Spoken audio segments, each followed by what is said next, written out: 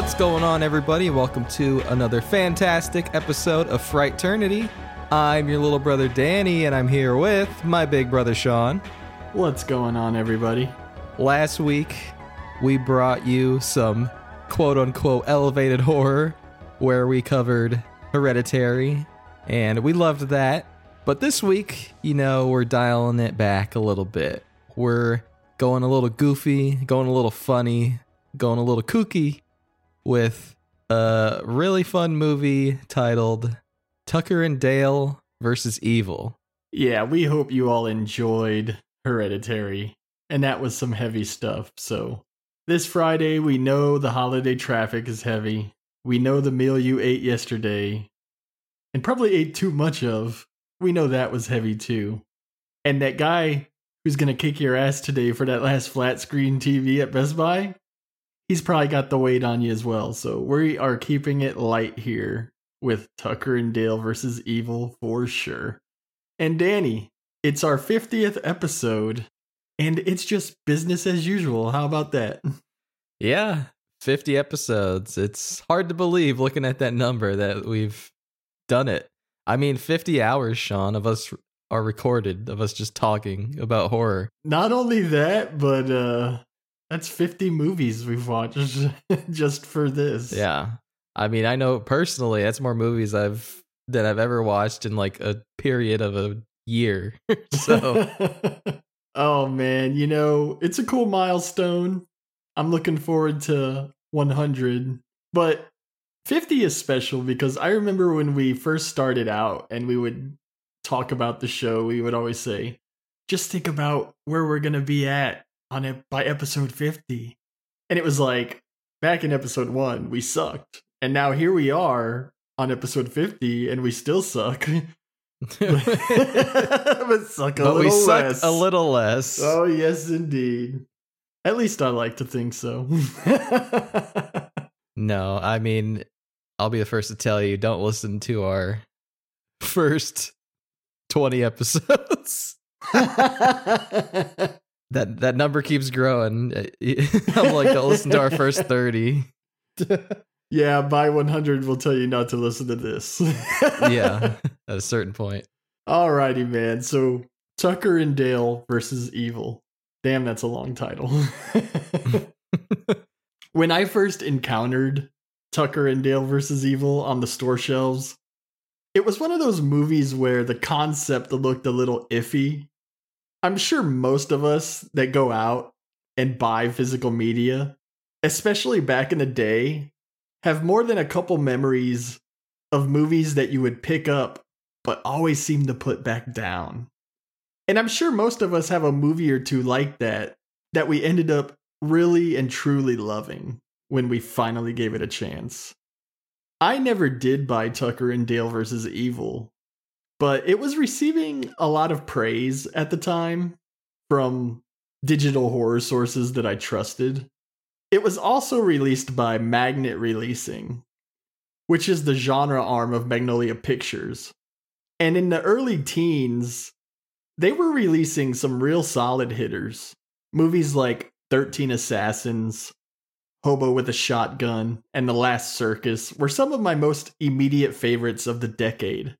So I was definitely inclined to give Tucker and Dale vs. Evil a chance. And I eventually did when finding it on Netflix or Prime or one of the streaming services.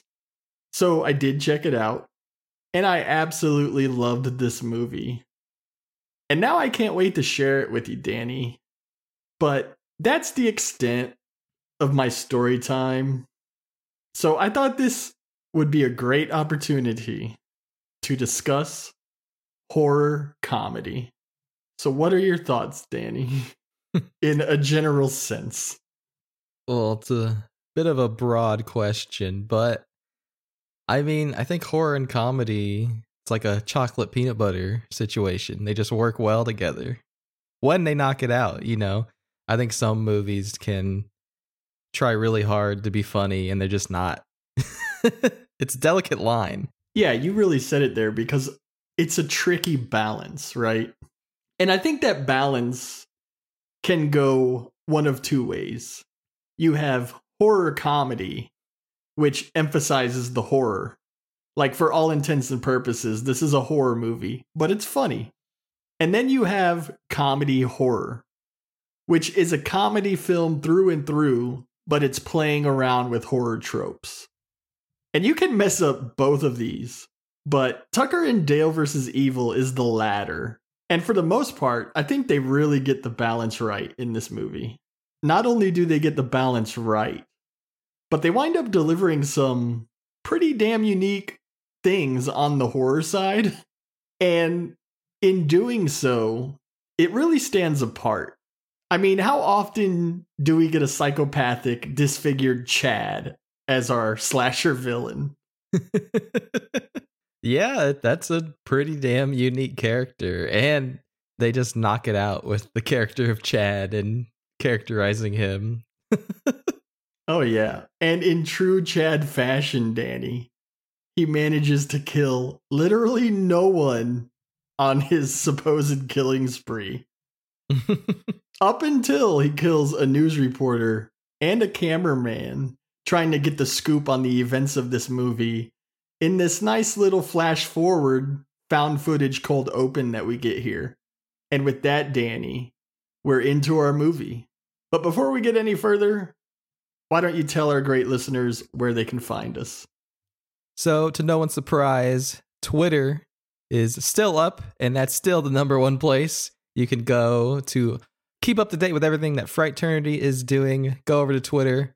Our handle is @Frighternity. Follow us, DM us, like our tweets, retweet us, do everything you can on Twitter. Interact with us. We'd love to interact with you. And if you have any questions, comments, anything at all, maybe you don't have a Twitter, we have an email, frighternity@gmail.com. That's frighternity@gmail.com. Shoot us questions. Just shoot the shit with us. Anything you want. We'd love to talk with our fans.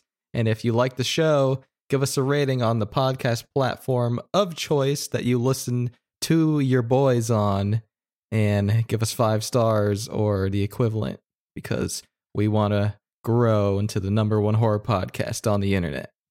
So, dude, blood splattered title card for the win. Am I right? Yeah, you gotta love it. The classic. So the story starts 3 days before our little cold open.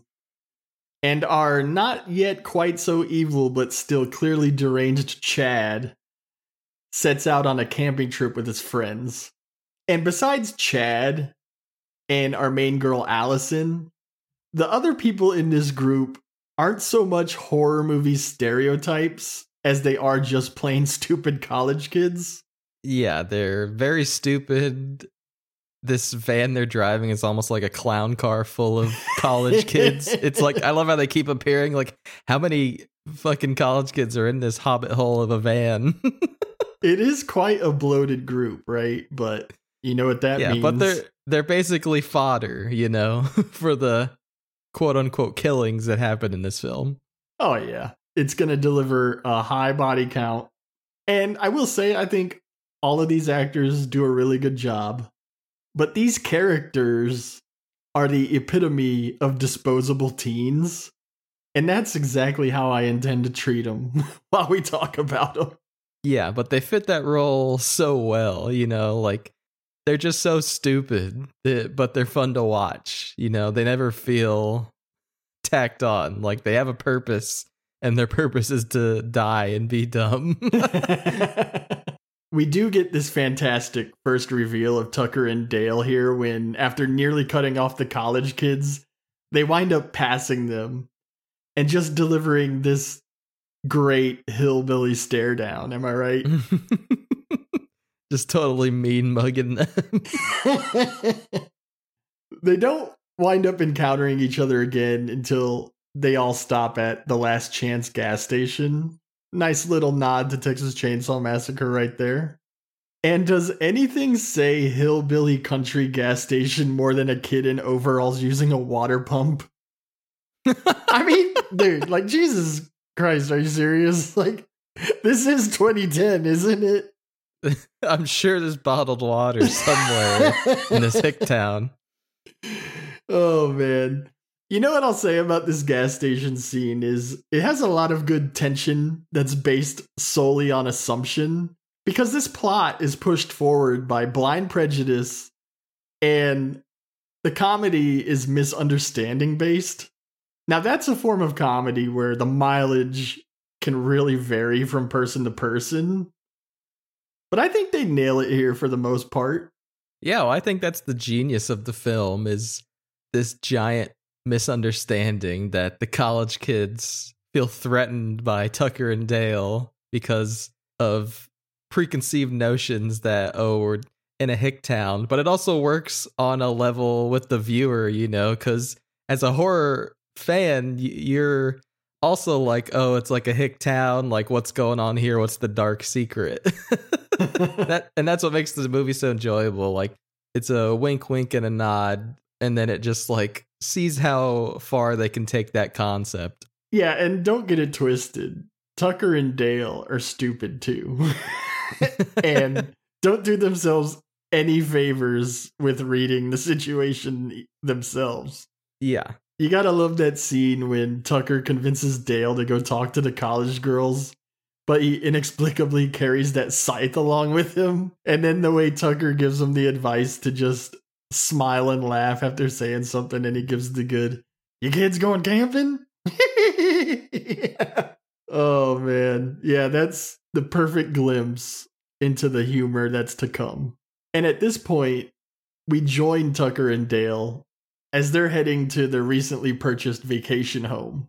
And we also get this scene that introduces a police officer, because apparently we need more than just all of those college kids to die. I do appreciate this movie's dedication to a high body count, though. Yeah, you kind of need it when you really don't have much of a killer in the way. You need something in between each scene to like keep you going. So Tucker and Dale arrive at this new vacation home, and it winds up being the proverbial cabin in the woods straight out of any cabin in the woods horror movie. Bone sculptures. You gotta love the newspaper clipping on the wall that are obviously serial killer shit. You know what's funny is this movie is technically a cabin in the woods film, right? But I never really think of it as such. Yeah, it's so different and doesn't really follow any of the traditional formula for a cabin in the woods film. So yeah, it definitely counts, but it's completely unique in execution. Yeah, I feel like the cabin kind of disappears into the background because you're laughing and enjoying all the character interaction so much. But this is a damn good horror movie set. Am I right? Like, even down to the bone sculptures you're talking about and the serial killer newspaper clippings on the wall. Really good stuff. And of course, you've got that wobbly beam death trap. And you just know that's going to go sideways at some point. Right. Yeah, there's a lot of setup and here with the cabin, and you got the board games in the corner.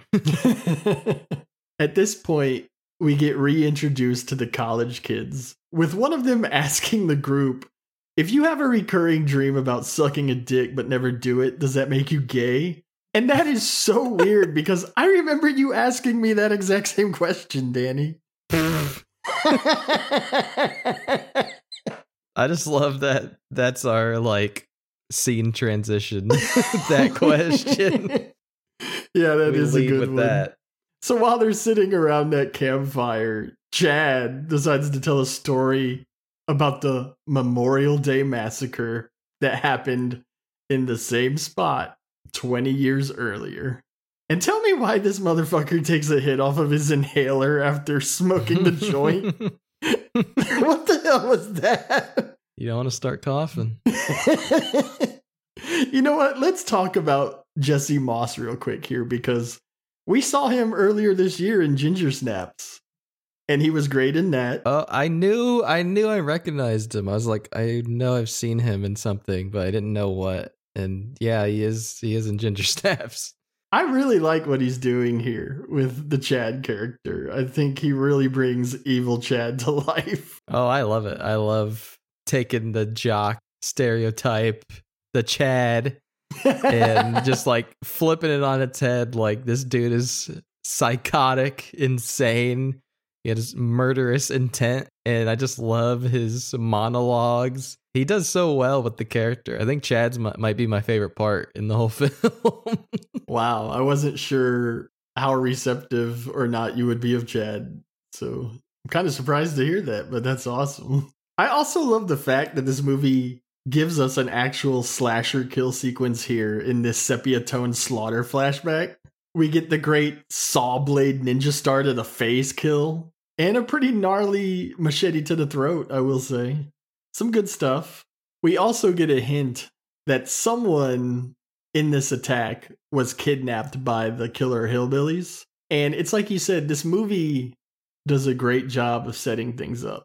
Like, everything is set up. Nothing comes free. And that's admirable. If you're a knowledgeable film watcher, you know there's something brewing here. There's more to the story, you know. I was like, yeah, there's definitely something going on with Chad with this like story behind him. I'm not sure what, but sure enough, in the end, it's all revealed. Yeah, after that scene too, and this pretty creepy scene later on where Chad aggressively comes on to Allison, the college kids winds up going skinny dipping, and Tucker and Dale just so happen to be fishing on the lake also.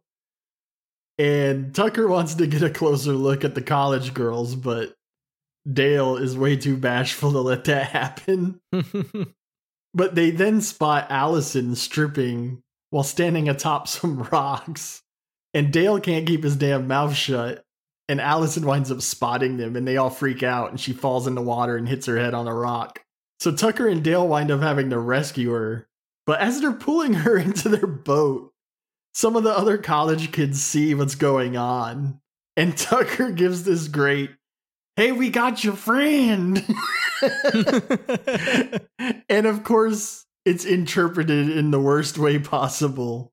And this is what sets us off towards this soon-to-be very bloody misadventure. I love when Allison wakes up the next morning and we see Dale burst in. And he cuts this fantastic silhouette that calls back to Buddy Bacon from Slaughterhouse. And then we get Dale explaining the situation to Allison. And this begins the almost required opposites attract romance in a comedy. You see it all the time in comedy, so of course it's going to make its way into this comedy horror film.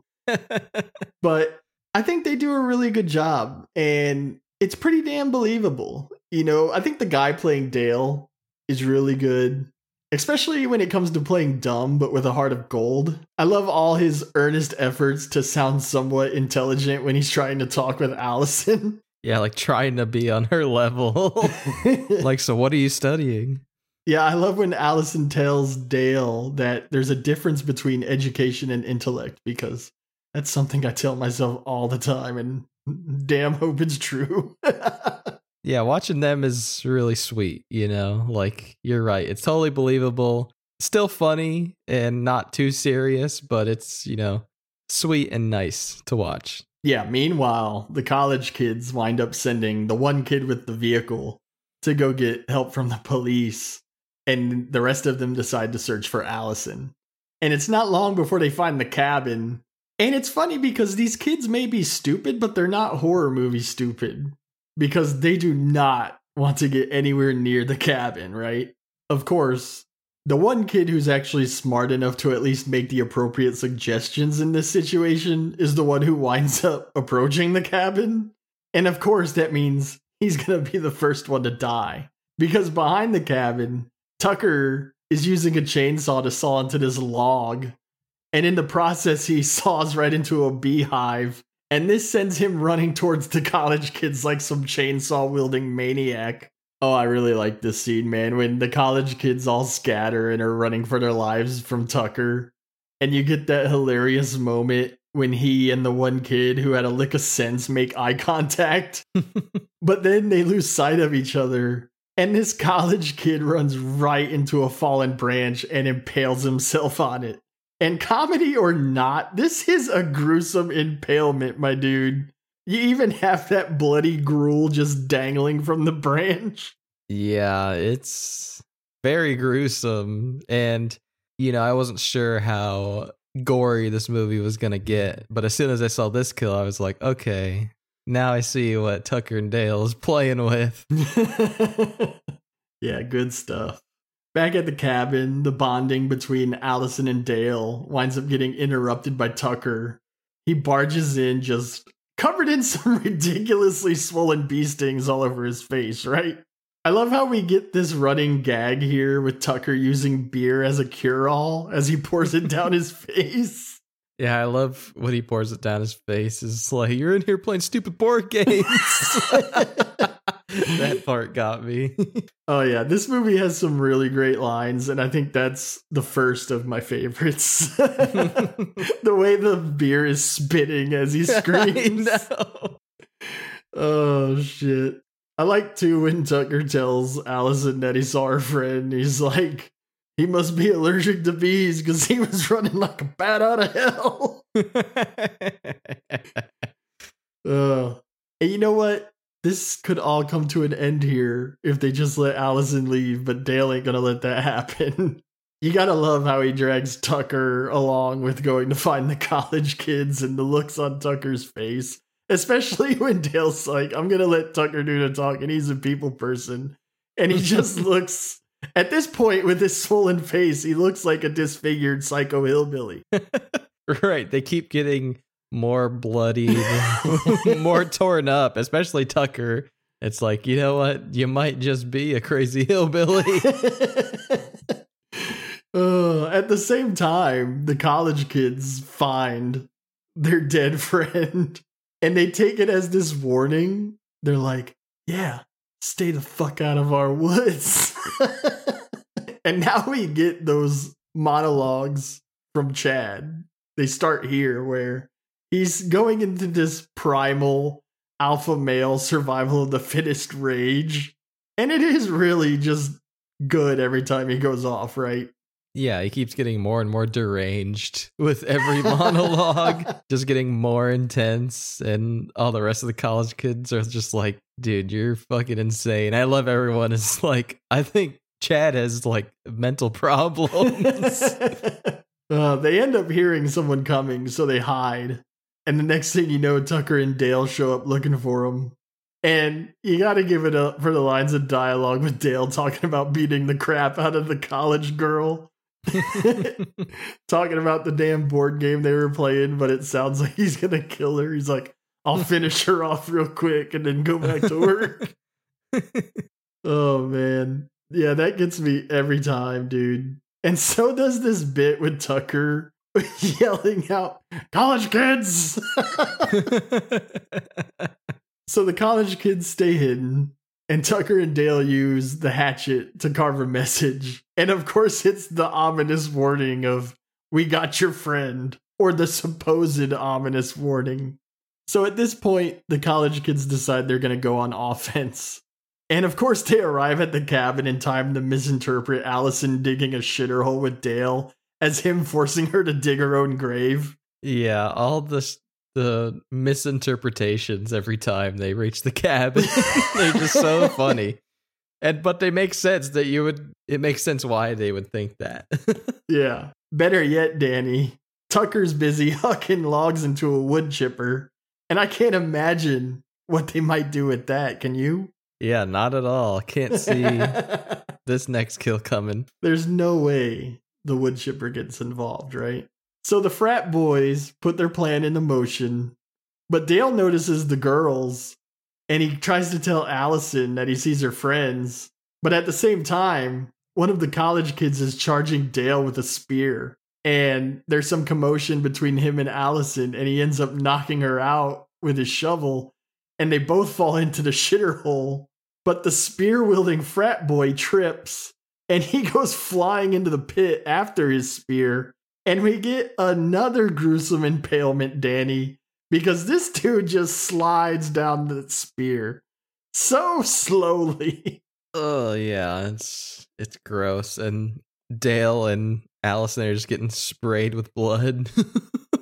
I love Dale's screams, too, because I always think it's the kid screaming, but the kid getting impaled doesn't scream. He's just taking it, but Dale is screaming bloody murder. So after that, I mean, do we even have to set this up? Of course, the guy who's going to attack Tucker leaps right over him and dives headfirst into the wood chipper. Misses the mark very much and goes headfirst into this wood chipper.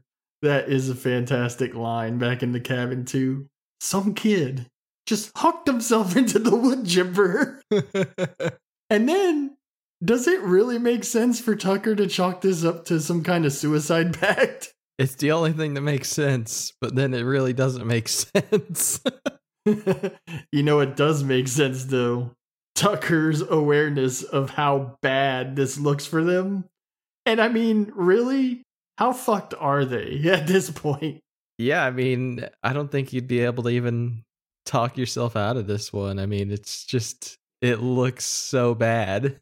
Before we go any further with Tucker and Dale, we rejoin the college kids. And the rest of the ones alive decide to abandon Chad and all his macho, you're not alive unless you're under the threat of death bullshit, because they hear a police siren approaching. So the one guy who went to get help got help. And of course, it's the police officer that pulled Tucker and Dale over earlier. And then you've got Tucker and Dale attempting to clean up this mess, I guess to make it look a little less incriminating, right? Yeah, I'm not sure how you go about that, but they try. Of course, though, the squad car pulls up while they're literally dragging half of the corpse that's left from the wood chipper with his legs in their hands, and they're just caught dead in the act. I think that might be the best shot in the movie. Oh yeah, it's a great shot. It's heavy for half a guy. I love that line.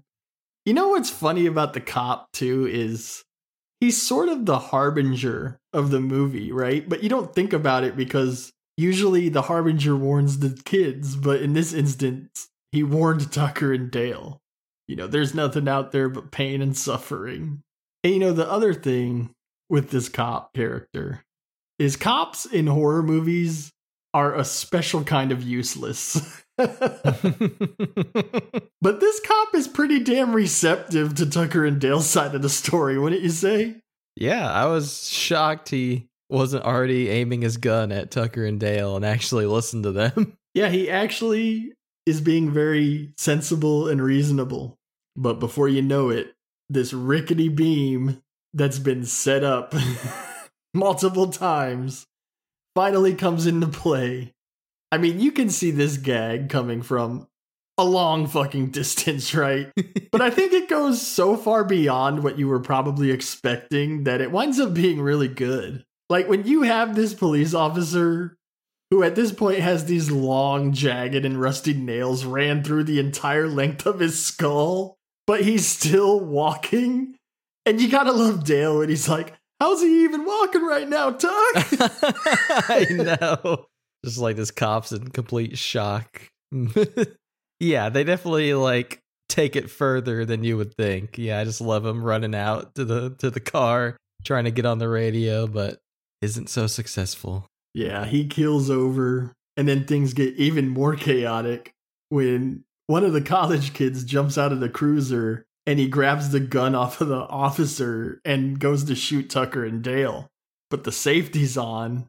And then Dale decides to tell this kid how to take the safety off. But this kid never learned to never point a gun at yourself. And blammo, he blows his own fucking head off. At this point, Chad rushes in because he's been watching from the tree line. He grabs the gun, tries to kill Tucker and Dale. They retreat back into the cabin. And then they have a heart-to-heart about fishing and the love of. That is really poorly timed, but funny as hell. And I feel like at this point, Danny, the movie kind of hits a plateau. It's a little one, but at this point, the misunderstanding comedy kind of wraps up because now we're in direct conflict with Tucker and Dale and the college kids.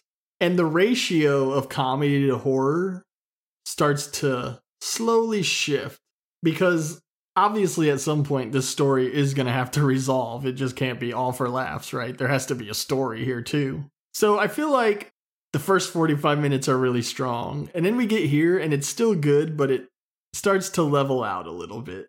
I mean, we get the really cool nail gun shootout because the college kids end up kidnapping Dale's dog Jangers.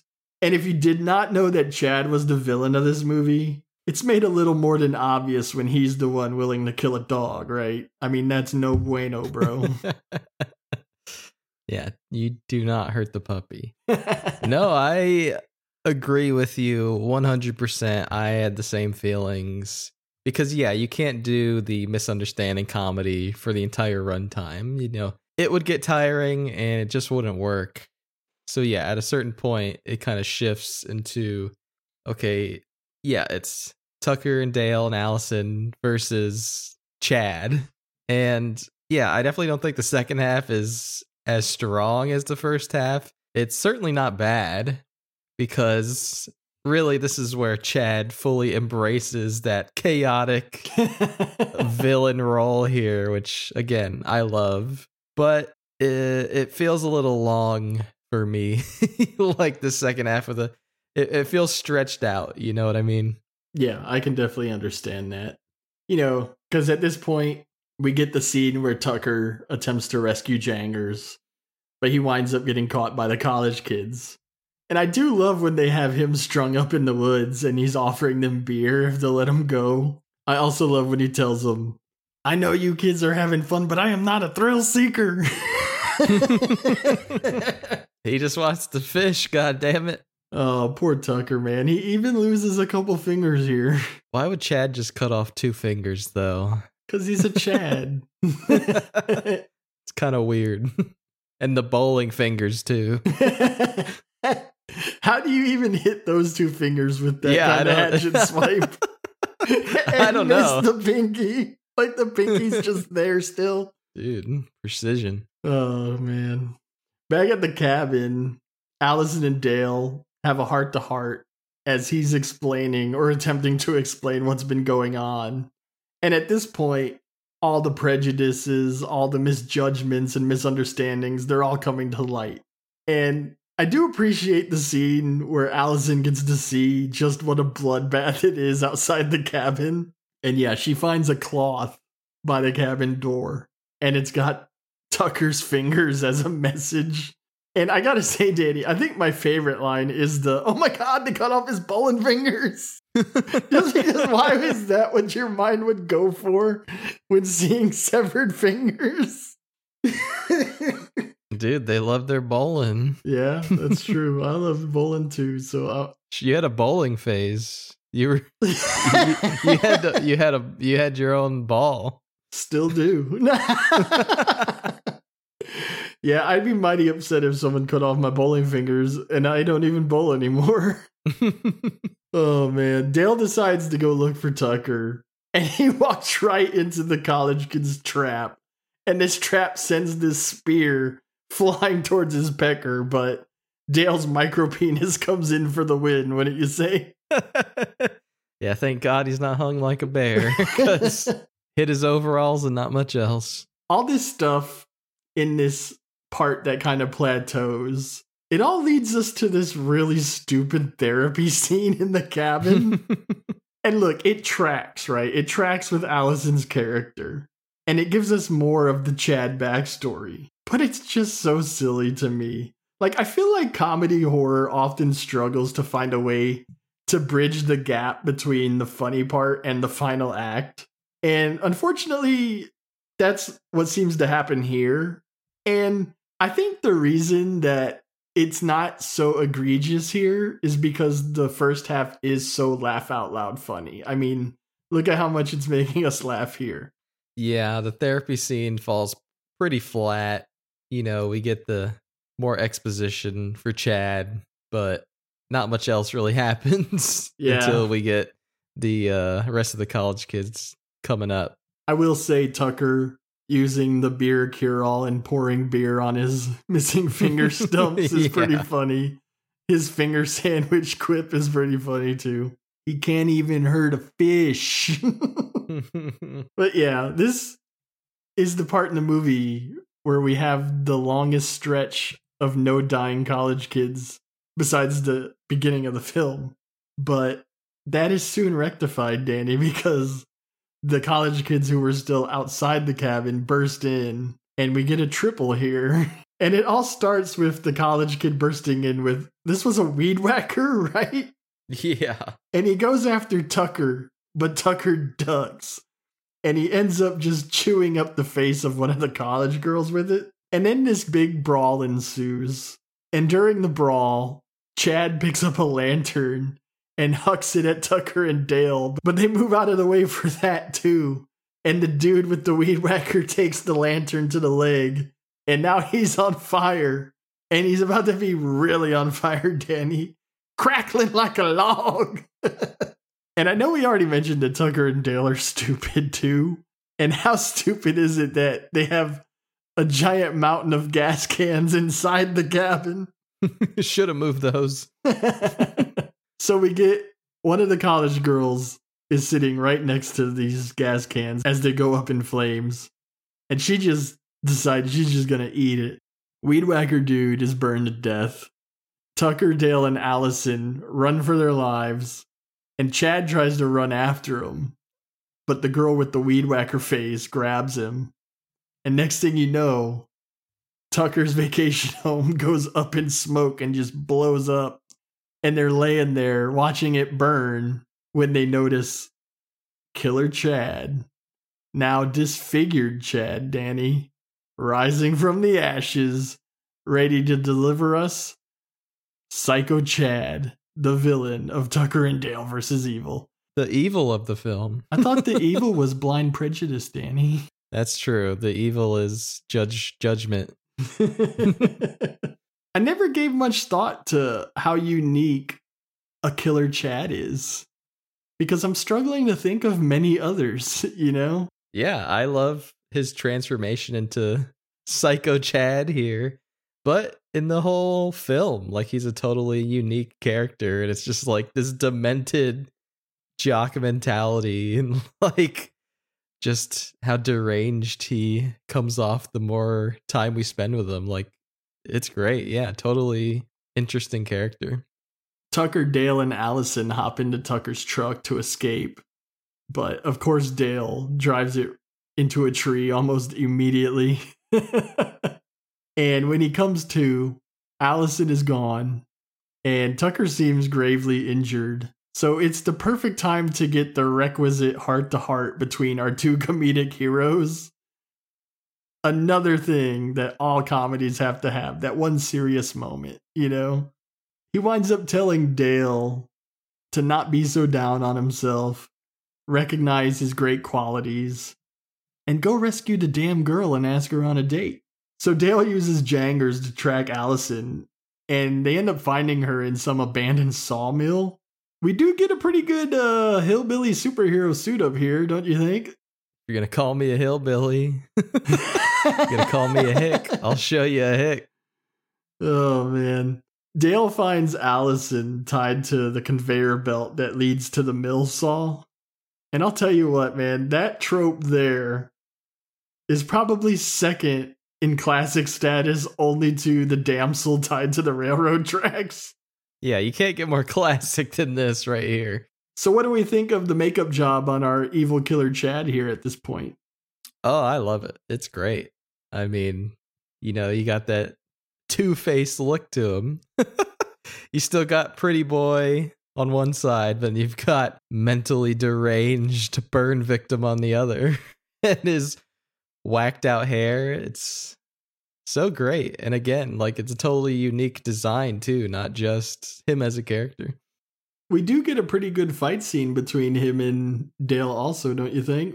Did you have any thoughts about the fight scene? Yeah, it's great. It's exciting. I love that part when Dale has the chainsaw and Chad keeps blocking each swipe with that metal pipe. But then Dale finally gets the upper hand as he, I don't know what it is, but he's got like something sharp on his boot and takes out Chad's shin. That looked like it hurt. Yeah, that was gory. Yeah, you gotta love the involvement of a chainsaw. I mean, you gave us all the bad comedy tropes with the serious heart-to-heart moment and the little love story. At least you gave us a chainsaw. Hell, you gave us a damn wood chipper. You also gotta love the cringy bit of Dale coming in clutch with that axe throw that ends up freeing Allison. Eventually, Allison and Dale end up running away from Chad, and they're attempting to find something to fight him off with. And again, you have to say, I love that this movie really does set everything up, because Chad mentions at the tea time therapy session that he can't have chamomile tea because it fucks with his asthma. And wouldn't you know it, Dale finds a box of chamomile tea. And then I was like, is he going to brew him a cup and get him to drink it? Let's try the therapy again, Allison. Yeah, let's be glad they didn't go with that. Thank God. Allison, on the other hand, finds this old newspaper. And on the front page, the headline reads, Memorial Day Murderer Found. And beneath that, we see a hillbilly with a striking resemblance to Chad. I don't know why they chose to get the same actor for that part. Just to drive home the point for anybody that didn't get it. Yeah, but you know what? We know at this point that Psycho Chad is too far gone to care that he's half hillbilly. You're half hillbilly, Chad. That is funny, though. And they're like, that is you're funny. Half hillbilly. Like it's something you're born with. An ailment. So it comes down to Dale tossing the chamomile tea into Chad's face, and he starts having an asthmatic attack. And they briefly consider helping him, but he ends up taking an unforced fall out of the building, and we see him seemingly dead below, like many other great horror movie slasher villains. And with that, the horror is over, and we see the news crew from our flash forward arriving to get the scoop. After that, we see Dale visit Tucker in the hospital, and Tucker's had his fingers sewn back on. And you know what? Again, what I will say for this movie is even when they use a worn out gag, they make it work. Because the sewn on fingers where the finger isn't yours, how many times have you thought of that or seen that? But they just push it to a place where they make it funny all over again, you know? Yeah, it's a well-earned gag. So Dale ends up gifting Tucker a beer in the hospital, which I don't think you're supposed to do that. Yeah, I don't think that mixes with the IV. But after the visit with Tucker, Dale goes out on his bowling date with Allison. And wouldn't you know it, Danny? He's got a real psycho hillbilly on his bowling team. He winds up telling this toothless dude to go after what he wants. And the guy decides to go after some woman on the next lane over. And then Dale gifts Allison a helmet because she's always banging her head and knocking herself out. And the two embrace just as this real psycho hillbilly attacks the girl that he was after and starts to drag her off. But Allison and Dale decide to ignore it and continue to make out. Not the strongest joke to end on, but that is the end of our movie. So what are your thoughts on Tucker and Dale vs. Evil, Danny? Well, this movie is great. It's funny, and if you like horror, I think you'll get a lot out of it. I think there's plenty of little references here and there, but it stands on its own. It's just a good time, you know. The first half is definitely stronger than the second, but overall, the whole thing is really well written. It's a really tight script. Great performances. Like, yeah, this movie makes us laugh out loud, and it's pretty rare in movies. Like, I don't usually laugh at TV shows or movies all that often, you know. I have a very deranged Zoomer sense of humor, but this movie is very smart and funny, so I'm a fan. Yeah, that's one thing I wanted to say too, is it's rare for me as well to laugh out loud at a movie, even when the movie's just a comedy, you know? Yeah. But Tucker and Dale vs. Evil makes me laugh out loud multiple times. If I like a comedy, it's definitely a sign that the movie is of high value, because I'll go on record saying I'm not a fan of most comedies. Here, here, man. That kind of explains the podcast. All right. Well, did you find a favorite kill in Tucker and Dale versus Evil? My favorite kill has got to be that dumb college kid getting impaled on that tree branch in the forest. Why did you go with that one? It's like oddly dark. There's something very like dark about watching this kid realizing he's fucking dead with this branch in his stomach. And like he's losing color in his face. But it just proceeds. That dude was pretty pale and pasty to begin with. Yeah, true. But it precedes such a funny moment where Tucker's going crazy, getting chased by bees, holding the chainsaw. For some reason, he felt he needed to hold the chainsaw. And yeah, the college kids just misunderstand this as a crazed lunatic with a weapon. And I said it earlier, but yeah, it kind of set the groundwork for what the movie was gonna do with the gore and the kills. I was like, all right, this is what it's doing. It's going all the way, going nasty. I'm down for it. He took the chainsaw because of the smoke, Danny. It keeps the bees away. You know what else, though? When that kid is dying, one of the bees lands on his nose. And I think he puts it together and realizes what a jackass he was in the end. True, yeah. Hindsight is 20/20 when you're sitting there dying. Well, the thing was he was the one who made all the right suggestions, but then he lost his cool. And then when the bee lands on his nose, it sort of signifies like, dude, you were right the first time, you know? Yeah. Good choice. Yeah, that is, like I said, comedy or not, that is a brutal kill. So, Sean, what's your favorite kill in Tucker and Dale versus Evil? First, I have to give a shout out to the saw blade ninja star to the face kill, because for such a bit part, I feel like the guy that plays this role really over delivers. I love in that scene when the hillbilly ejects the pump up the jam tape and puts the hillbilly kill music on. And it's that college kid who at first is like, hey man, what are you doing? But then he's like, when he realizes the danger, he's like, no man, this is cool. I like this. And then he still eats that saw blade to the face. I really love that. But I also love the guy who trips and falls into the shitter hole and spears himself. Look, the way this guy just slowly slides down this thick-ass piece of wood, it's a sight to behold. Never mind the over-the-top wood chipper death. This one is just visceral and downright disturbing. It's worth watching the first 45 minutes of this movie just to see this death. And I've done that. Like, I've been like, I'm not going to watch all of Tucker and Dale, but I'd like to see the spear death. So that's why it's my favorite. Right on. Great choice. And yeah, that flashback kill, that whole sequence is really good too. We didn't really talk much about it, but yeah, it's a really good scene. Speaking of really good scenes, Danny, what's your favorite? I think I gotta go with the finale here just because it's the only time we really get to embrace and enjoy Psycho Chad. You really love Psycho Chad, don't you? Yeah, it's great. Like I said, it's totally unique. I love the makeup job on him.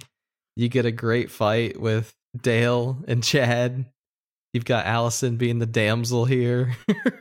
And it's tense. Like, I just think it wraps up pretty nicely for this film. It all culminates in this, and it works really well for the film. When it was starting to drag on a little bit, I was like, okay, no, like, I'm back in for it. Yeah, great choice. The finale definitely delivers. It's really just that last hurdle getting there that stumbles, you know? Yeah, I can't fault you at all with that choice. That's a really good choice.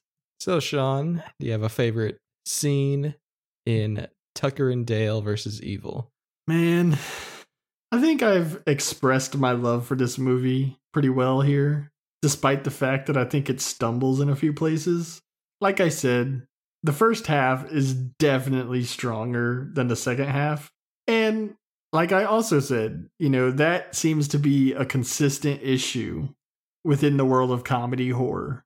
But why I think Tucker and Dale succeeds where some of its contemporaries fail is like we were saying, the first half is so laugh out loud funny.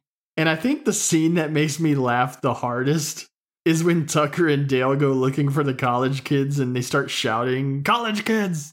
Hey, college kids!" Like we said, the comedy is misunderstanding based. And with it being misunderstanding based, you have to give us those few moments that make the fear of the college kids seem somewhat rational. And I think they execute that pretty damn good here because we know Tucker at this point. We know he's just some harmless hillbilly who got in a fight with a bee's nest. But he truly looks like some degenerate backwoods disfigured freak here. And then the way he hollers college kids, I love this guy's performance. And there's the last shot of him yelling college kids where he's kind of hunched over and walking from side to side with his eyes squinted real low. Oh, man.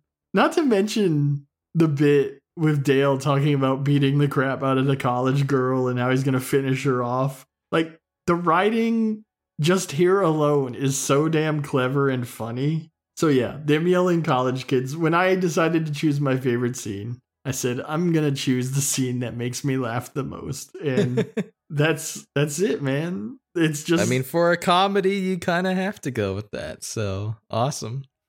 Well, alrighty, my dude. That was Tucker and Dale versus Evil. We've got an episode left. We're going to be ending our regular season with A Nightmare on Elm Street in 2 weeks. And we're not going to bullshit you this year. We got something special for Christmas coming. But there's no opening presents here early. You got Nightmare on Elm Street out of me. And we hope you look forward to it. Because we look forward to bringing that one to you. For sure. Thank you for listening. And have a great night.